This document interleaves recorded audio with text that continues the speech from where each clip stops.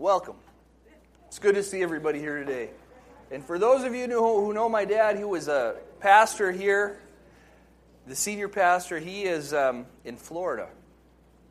I talked to him on the phone a few days ago, and it was one of those awkward father-son phone conversations, right? So, Dad, how are you? Oh, I'm all right. Dad, how's the weather in Florida? That's what I wanted to know. Oh, it's all right. So what does all right mean, Dad? Oh, only in the 70s, low 70s. So it was one of those phone conversations. He's doing well, pray for him and my mom while they're down there and all that kind of thing for safety and a good experience for them. He is doing a lot of writing, actually. He's putting a lot of his thoughts into brochures and booklets, and I'm sure that we'll see some of these things out here. And I've asked him to do a lot of that stuff. He just knows a lot of stuff. Amen? I mean, if you've talked to him, he knows a lot of stuff. So the more he'll put it down for us in writing, the better off it is. I had the chance to speak a couple weeks ago. If you think you remember the topic, just the topic, let me see your hand. One, the topic. 1, 2, 3, 4. Oh, come on, there's more than 4 hands. 5. Oh, make me feel better. 6. At least fake it. How many of you, fake it for me. How many of you remember the topic? All right. That makes me feel better. And for the original one, Kevin Fosside, you had your hand up first. You get the gold star. That's very, very good. I spoke on holiness. The holiness of the Lord. Does that ring a bell? For those of you here, if you were not here, that's all right. Let's refresh a little bit. Because clearly, if you were not here, you're not alone. Probably the person sitting on your left or right doesn't remember what I spoke on a few weeks ago anyway. So, holiness. There's just a few major points I want to pull out from that message 2 weeks ago. There's a statistic, by the way. This is totally an aside. And I've held to this statistic. I was in a place, I worked for a company. I was accountable for their corporate learning and their leadership development programs for frontline people leaders and middle-level people leaders. So in that role, I used to apply this principle, and I'm applying it today. 2 weeks after we hear something, we remember 3% of what we heard. We don't know what 3% that is. It's just 3%. So if somebody's going to speak for an hour and you remember 3% of 60 minutes, you get the idea, right? And it could be their greeting that you liked so much. Today it might be this statistic that I shared that you remember.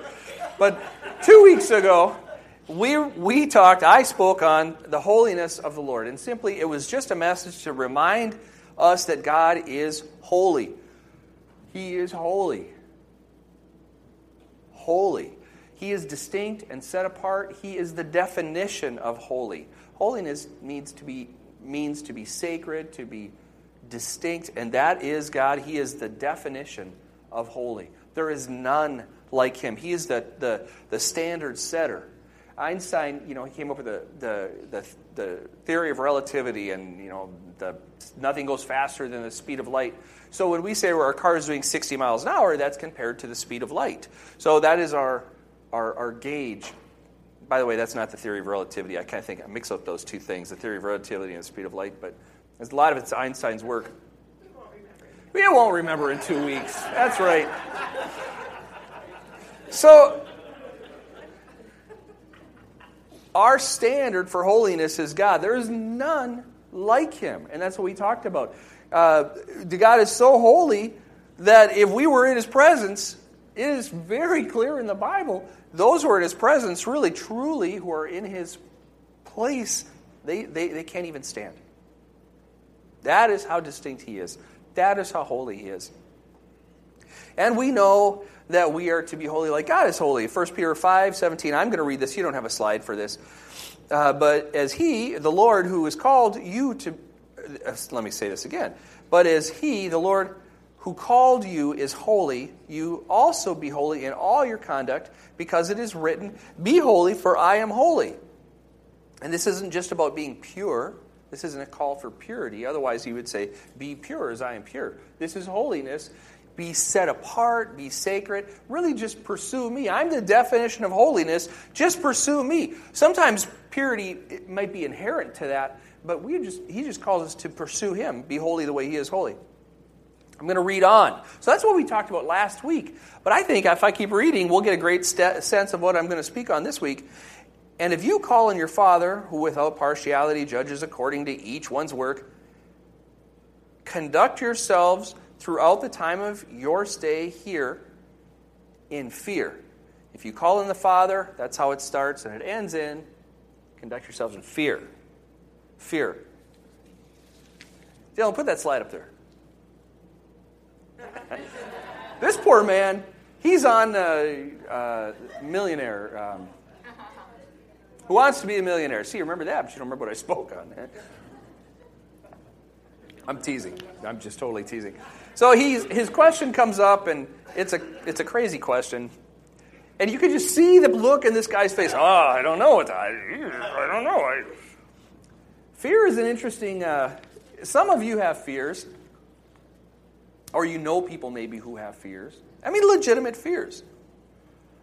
There's a fear of aerophobia, the fear of drafts. Levophobia, the fear of objects on the left side of your body. Dextrophobia, the fear of objects on your right side of your body. Thalassophobia, fear of being seated. You're all okay with that, apparently. Phobophobia, the fear of being afraid, which kind of strikes me as funny. There are legitimate fears out there, legitimate ones. And I made light of some of these unusual ones, but there are legitimate ones. I know somebody who has a very legitimate fear when this topic comes up, and it doesn't matter what the topic is. When the topic comes up, this person just balks, just the topic of it. Let alone the seriousness of it when this person's actually approached with something that they're fearful of. It is a big deal. I remember years ago, a group of us here went skydiving. I don't like heights.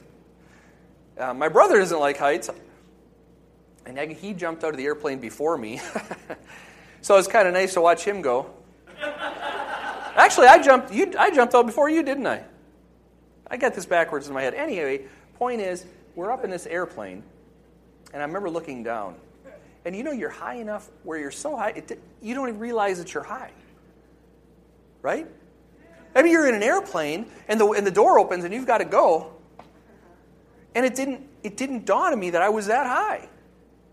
I'm looking down, and there's a little farm field, but they're just little spots. They're unfamiliar spots to me. And many of you are in airplanes. You understand what I'm speaking about. So fears are a serious thing. Statistics in 1960, the fears of grade schoolers, according to Johns Hopkins University, did a study. The greatest fears of grade school children were animals. That was number 1. Being in a dark room was number 2. High places was number 3. Strangers were number 4. 5 was loud noises. Today, well, this is actually 1990, the number 1 fear of children was divorce. Yeah, nuclear war. Yeah, you laugh now, but any of you children of the Soviet era know what I'm talking about. Cancer. Pollution. Can you believe this? This is a fear of a child. And being mugged. These are terrible fears. I mean, children have terrible fears. Louis Pasteur, who invented the polio vaccine, had such an irrational fear of dirt and infection, he refused to shake hands. Ironic that he invented the polio vaccine, which is a bacteria. President and Mrs. Benjamin Harrison were so intimidated by the newfangled electricity installed at the White House, they didn't dare touch the light switches. They slept with the lights on at night. That's the truth. Soviet dictator Joseph Stalin feared for his safety in his Moscow house. He had 8 bedrooms. Every night he chose a different bedroom, and he wouldn't tell anybody where he'd sleep, so they couldn't get him at night. Isn't that something? Fear is a big deal. 5-year-old Johnny was in the kitchen, and his mother made supper. You may have heard this story. She asked him to go in the pantry and get her a can of tomato soup. He didn't want to go in alone. It's dark in there, and I'm scared, he said. She asked again, and he persisted. It's dark in there, I'm scared. So finally she said, it's okay, Jesus will be there with you. Johnny walked hesitantly to the door and opened it slowly. He peeked inside, saw it was dark, and started to leave when all at once an idea came to him. Jesus, if you're in there, would you hand me the can of tomato soup? Fear is a big deal. Those are negative fears. And I want to take those kinds of fears today, and you know what I'm talking about, and I want to throw them out because that is not the kind of fear that we're talking about in the Word. When the Lord says, conduct yourself in fear, that's not what it's talking about. The biblical definition of fear, there's a Hebrew definition, a Greek definition. They're remarkably similar. It's to fear, respect, reverence, not of God, not necessarily like a dread of God, but a dread of disappointing God. That's the kind of fear that we're talking about this morning. The kind of dread of disappointing God. Very, very different. Respect, reverence. There's a fear element to it, and it's just enough to motivate us to that dread. In the greater church, and some of you have been around church for a while, we used to hear more about fear, and I don't mean like 2 years ago or 10 years ago. I mean like 30, 40, 50 years ago. We used to hear more about fear. It was a much more widely accepted topic. Now, that's not the case. In fact, I've heard it said that if you want to grow a church from a preacher's perspective, just preach on fear. People don't come. They don't like it. It's an interesting phenomenon. I think there's some truth to it. If you want to grow a church, you preach on love. You preach on goodness and mercy, and you preach on those attributes, but you don't want to preach on fear because people don't like that. And I think there was a time where fear was taught a lot in the 50s, the 60s, and it started to thin out. And some of you remember the Jesus people. And there was a real outpouring of things around love, and that needed to happen at that time. Many people gave their lives to the Lord because of love. They learned the love of the Lord. Love wasn't taught a whole lot until the 60s, and then even the 70s. It's important to remember the fear of the Lord. Really, if you don't have the fear of the Lord, where's the balance with love? If all you do is teach it in love, you're teaching about a pansy God. What's the point? There's just love, love, love, love, love. If you don't have fear, where's the mercy of God? If you don't have fear, where's the grace of God? You've got to have fear. You've got to. It's nothing that we should ever be ashamed in talking about, or certainly, from a preacher's perspective, should never be ashamed to speak on. It's a relevant deal. It's a very relevant deal. Way back, and this is some time ago, when Deuteronomy was being written, the Lord gave some very clear instructions. And I'm going to read this. It's in Deuteronomy 17. You don't have this slide, but I think it's good, and I just want to share it. The Lord's saying, also it shall be when he sits on the throne of his kingdom, this is whoever Israel would appoint as king. So for future kings in Israel, when they sit on the throne, that he shall write for himself a copy of this law in a book. He has to copy the law. The king is doing it. He's not having a scribe do it, and the king has to do it from the one before the priest. So the king goes to the priest and says, let me have the law that you have, and I'm going to copy it. And it shall be with him, and he shall read it all the days of his life, that he may learn to fear the Lord his God and be careful to observe all the words of this law and these statutes. Leaders, biblical leaders, the Israeli kings needed to do this. Fear is all right to do. Fear of the Lord is not just for those guys. It's well documented in the Bible. It's over 300 times we learn about the fear of the Lord in the Scripture. Over 300 times. This is a serious topic. But yet again, we don't hear much about it. So let's look at some verses. All right, Dylan. First one. Psalm 33:8. Let the earth fear the Lord. Deuteronomy 10. What does God require of you but to fear the Lord your God? Acts 9. They, the early congregations of believers, walked in the fear of the Lord. Philippians 2. Work out your salvation with fear and trembling. 2 Peter, and I'm going to stop in this verse for just a minute. It's a great verse. It says, New Covenant, fear isn't just an Old Testament thing.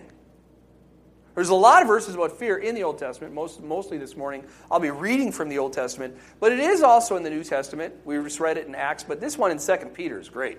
Honor all people. Honor all people, even if they're crazy. I'm saying that affectionately. You know what I mean. There's some people sometimes you don't click with. Honor all people. Love the brotherhood. That's us as believers. Fear God. That's its own statement. There's a period. Fear God. Honor the king. Whether you like the king or not. Honor the king. Whether you like the president or not. Whether you like the next president or not. Whether you like the next president or not. Honor. It's very good. And finally, if that verse wasn't clear enough, all right, Dylan. Fear God and keep His commandments. This is the whole duty of man. Fear God, keep His commandments. It's the whole duty of man. This was written by Solomon, the wisest man that ever lived. At the end of his life, he puts this down. He's experienced everything he can imagine, and then this is it. This is the wisest man. This is his statement. Fear God, keep His commandments. It's the whole duty of man. Fear clearly is directed in the Bible. I could take this chunk of verses and quadruple it, and they all say the same thing. Fear God, fear God, fear God, fear God, fear God. I mean, a quadruple. We could just keep adding. We could read verse after verse after verse. My problem in working on this message was knowing which few verses to pick from. There's that many verses on fear. Yet many times when we read the word fear in the Bible, we just kind of gloss on over it. But clearly, it's the whole duty of man. Already, I can tell this is good preaching. I'm kidding. I'm just having fun this morning. So, fear is a big deal. And I'm going to kind of keep this light, if I can. But I want to just go over 3 reasons why fear is necessary. 3 reasons why fear is necessary. And we'll pick up on this message again in 2 weeks. All right? So 3 reasons today, and in 2 weeks we're going to come back to it. How do you take something as big as the fear of the Lord and squeeze it into 1 20, 25-minute message? You don't. So 3 reasons why we care about fear. First, it sends us on the road for necessary life knowledge. All right, Dylan. The fear of the Lord is the beginning of knowledge. How does knowledge begin? With the fear of the Lord. But fools despise wisdom and instruction. The fear of the Lord is the instruction of wisdom. Knowledge starts with fear of the Lord. Wisdom starts with fear of the Lord. This is clearly a necessary life skill. We need these things. Intelligence is not a mark of the fear of the Lord. But how to apply that intelligence through knowledge and wisdom is a response to fear of the Lord. Number 2, it is a driver. Fear of the Lord is a driver, a motivation for us to do right. All right, Dylan. The fear of the Lord is to hate evil. So, this is really, when I say a motivation for us to do right, this is really, as believers, what keeps us from sinning is the fear of the Lord. With no fear of the Lord, we just go back and do whatever we want because there's no consequence. The fear of the Lord balances out consequences. We need it. No fear of the Lord, no consequence. An oracle within my heart concerning the transgression of the wicked. There is no fear of God before His eyes. The transgression of the wicked, there's no fear of God before them. We need it. I've talked to many people over many years as a pastor who will come to me and say, I am struggling, I have sin in my life. And it all boils down to, do you fear God? Now, I know this is a simplistic answer, but it's true. Oswald Chambers had a statement. Fear is a funny thing. And this is my paraphrase version. Fear is a funny thing. If you fear God, you fear nothing else. But if you don't fear God, you fear everything else. When people are caught in a life sin or even a recurrent sin, they're more afraid of the other things in their life than they are of God. Remember, fear is the dread of not doing right by God. That's the definition we're using. Fear in this way is a positive thing. It will bring change in our life. The proper fear of God brings change in our life. There's an example of this fear and how this was kind of walked out, I guess, in Exodus 20. Dylan? Now all the people witness the thunderings. And these thunderings are in a cloud that is traveling. The Lord's presence is in that cloud. And it's used to lead the Israelites by day. It's a direction. And they saw the action in this cloud. And all the people witnessed the thunderings, the lightning flashes, the sound of the trumpet, and the mountains smoking. There's a lot happening around this cloud. A lot. And when the people saw it, they trembled and they stood far off. Then they said to Moses, "You speak with us, we will hear. But let not God speak to us, lest we die. You speak to us, Moses, we can handle you. But God speaks to us, whoop, we're going to get smoked." Moses said to his people, "Do not fear, for God has come to test you, that his fear may be before you, so that you might not sin." See, I'm not just making this up. Fear is a great motivator to avoid sin. Fear is an excellent motivator to avoid sin. Things that have us miss the mark in our relationship with the Lord. He did die on the cross. Jesus did die on the cross and he rose from the dead because he loves us very much. And he wants to have a relationship with us. That is a fact. Why would we want to disappoint him? You know, as a child, did you ever make your parents angry? Wasn't it a bummer? But they loved you. And most of you had normal, loving homes. Your parents loved you. But oh my goodness, if you made them angry, if you did something you weren't supposed to do, like disrespected your mother in the kitchen in front of your father, you would pay the price. Right? You know what I'm talking about. I remember even times, I'm going to tell a story about my dad. He's not here. Even as a child, you know, I would just forget things. You know, kids leave things lying around. And it was my birthday, and my grandma and grandfather, they sent me a $10 bill. That's big money back then. That was big money. So I got a $10 bill, and I was excited. I was just carrying it around the house. You know, I'm a little kid, and I had to wait to go to the store. I was probably like 8 years old. And I had to wait to go to the store before I could spend my $10. So you just, $10 bill, you just carry it everywhere. You know, let's go, let's go, let's go, let's go. And I was outside. One of my friends came over, and we were outside in the porch, and I had my $10 bill. I left it out there, and I forgot all about it. Till my dad showed me it in his wallet later. When he pulled it out and paid for his item. You don't want to tick off your dad. Right? You should keep track of your money. Pulled it out. There's a lot of love from our parents. How much greater is the holy God, and there's nobody like him. There's a lot of love, but there's another side. So, good to keep that avoidance of sin in front of us. Fearing the Lord will do that. And number 3, fear of the Lord affects life itself. Life itself. You know, we learn wisdom and knowledge through fear of the Lord. It motivates us to stay on the right path in our life with the Lord. But it affects the very core of life itself. All right, Dylan. The fear of the Lord prolongs days.